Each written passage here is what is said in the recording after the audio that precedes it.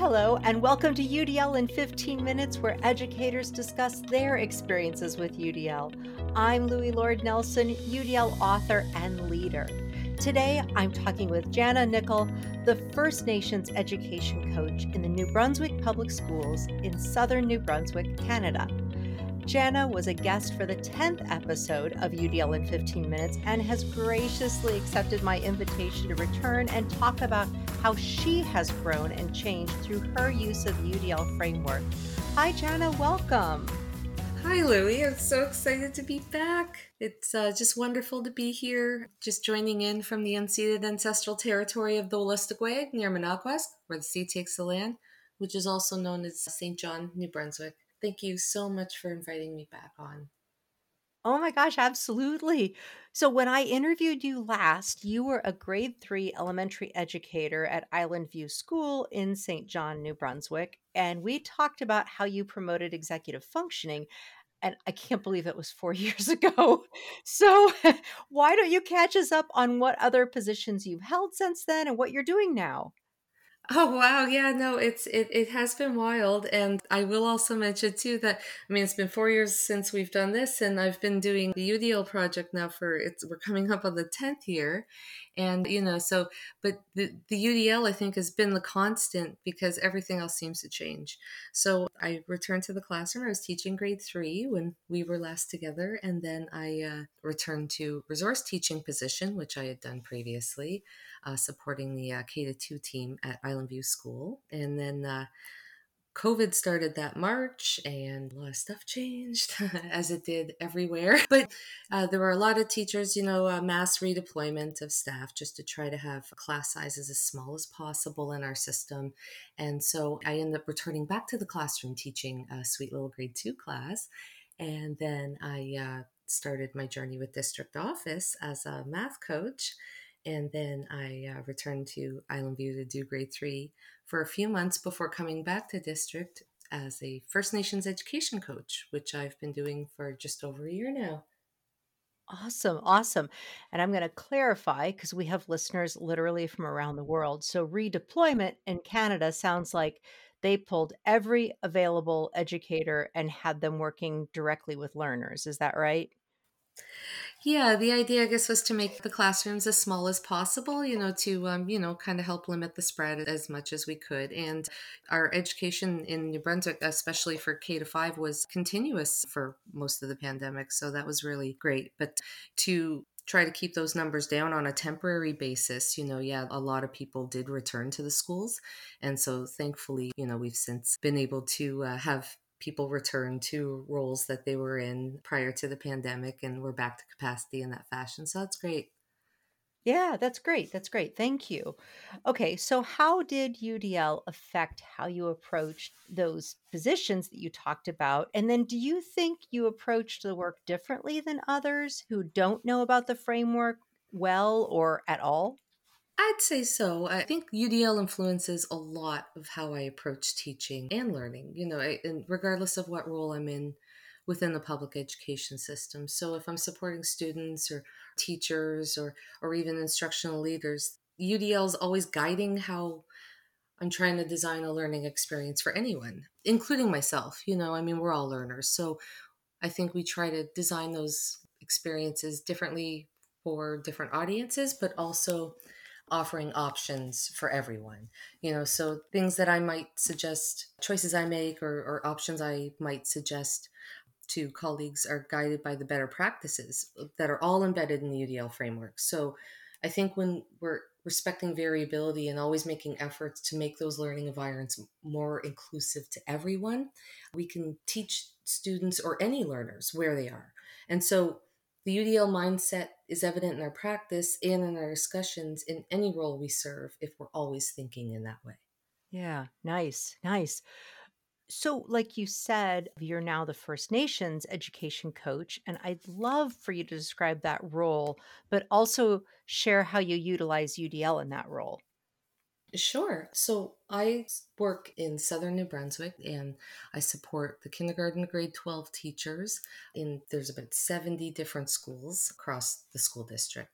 And so, what we're trying to do is help all the teachers incorporate Indigenous cultures, histories, languages, and worldview in the classroom.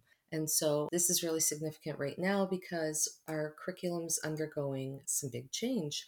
We're piloting it this year, but it goes system wide next year, and there is Wabanagi content in every grade and subject area. So, yeah, I guess for the listeners, the Wabanagi Confederacy would include the First Nations communities of Atlantic Canada and Maine. And so every teacher will be expected to teach Wabanagi content. So building their capacity to deliver that content effectively and also respectfully is really important. Got it.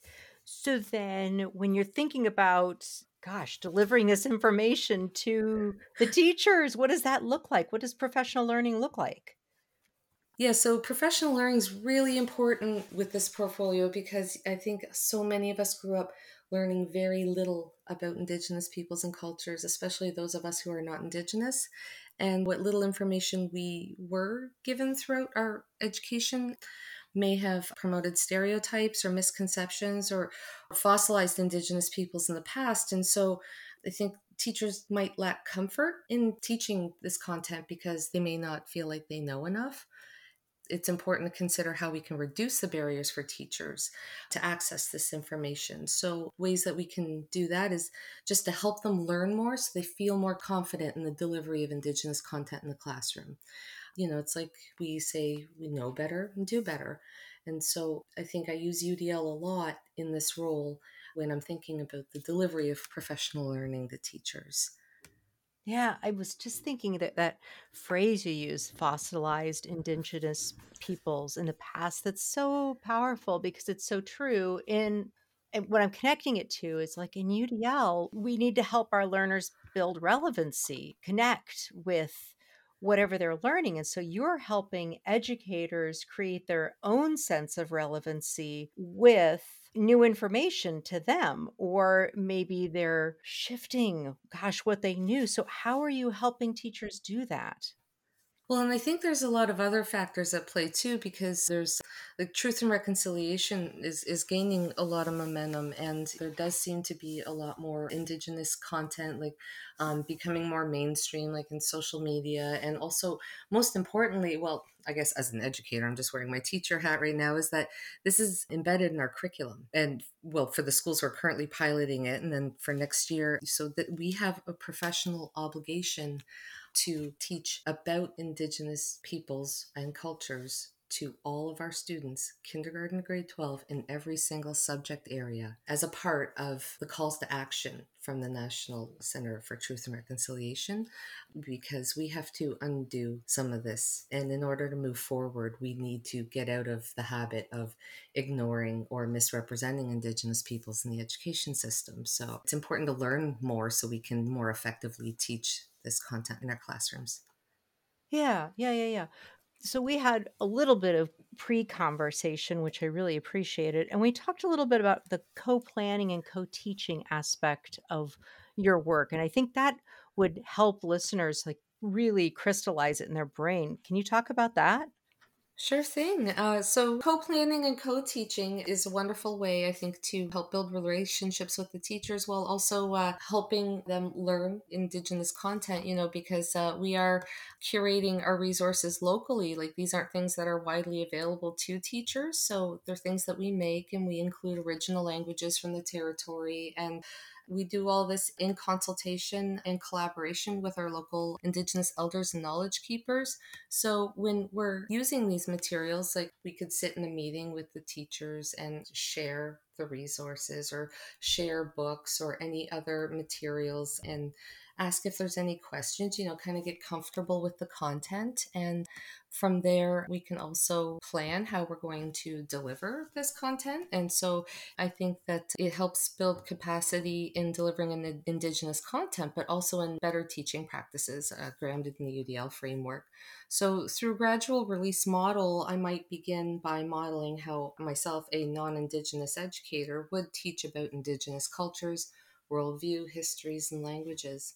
And in doing so, I'm trying to weave in those UDL practices in my teaching. So, We might talk about why we're learning and what we're learning and how it relates to our learning goals or our curriculum, but always in student-friendly language. And then I try to employ wait time, making efforts to maybe build collaboration and community through just getting to know them in the short time we're together, or giving them time to work in pairs or small groups, giving some opportunity for self-assessment and reflection, offering some choice to students in how they learn or how they show what they've learned. And also through those conversations with teachers in the planning and the reflection stages of the coaching process, I explicitly communicate the better practices that I've modeled in the lesson, many of which are embedded in the UDL guidelines. That's great. Thank you. Okay, I have one last question of someone like you, because you've been within the UDL sphere for so long. And there are a lot of people who are learning about UDL for the first time, but there are also a lot of people who have known about UDL for a long time and they might think they're done. Like they think they know everything there is to know about it. So, do you feel like you're done? And if not, what experiences have you had that have told you something else? I think so much has changed with UDL and continues to change. I first started learning about it when I was doing my master's degree in 2010, and there's a lot of developments. The guidelines evolve and change. I think there's a big overhaul coming out later this year, and I'm really excited to see what that's going to look like. And then I think that's going to be an opportunity for everyone to kind of like try to relearn some aspects of UDL. We'll all be learning it together, no matter where we may consider ourselves on this journey. But I think UDL is more of a mindset, and it's a commitment to challenge ourselves, to elevate our practice, to help us teach students where they are by considering those barriers to learning and working to remove those barriers altogether. And I just don't see how we can ever really be finished doing that, just because there's so many different challenges that we face as classroom teachers and as learners.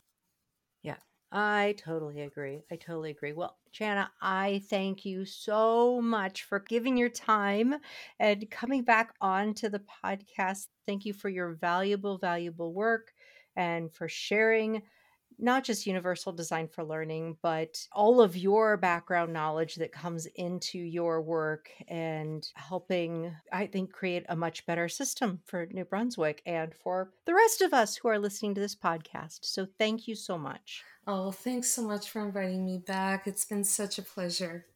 You're welcome. So, for those listening to this podcast, you can find supplemental materials like an image montage with closed captioning, that montage with audio descriptions, a transcript, and an associated blog at my website, which is the udlapproach.com/podcasts. And finally, if you have a story to share about UDL implementation for UDL in 15 minutes, you can contact me through the udlapproach.com. And thanks to everyone for your work in revolutionizing education through UDL and making it our goal to develop expert learners.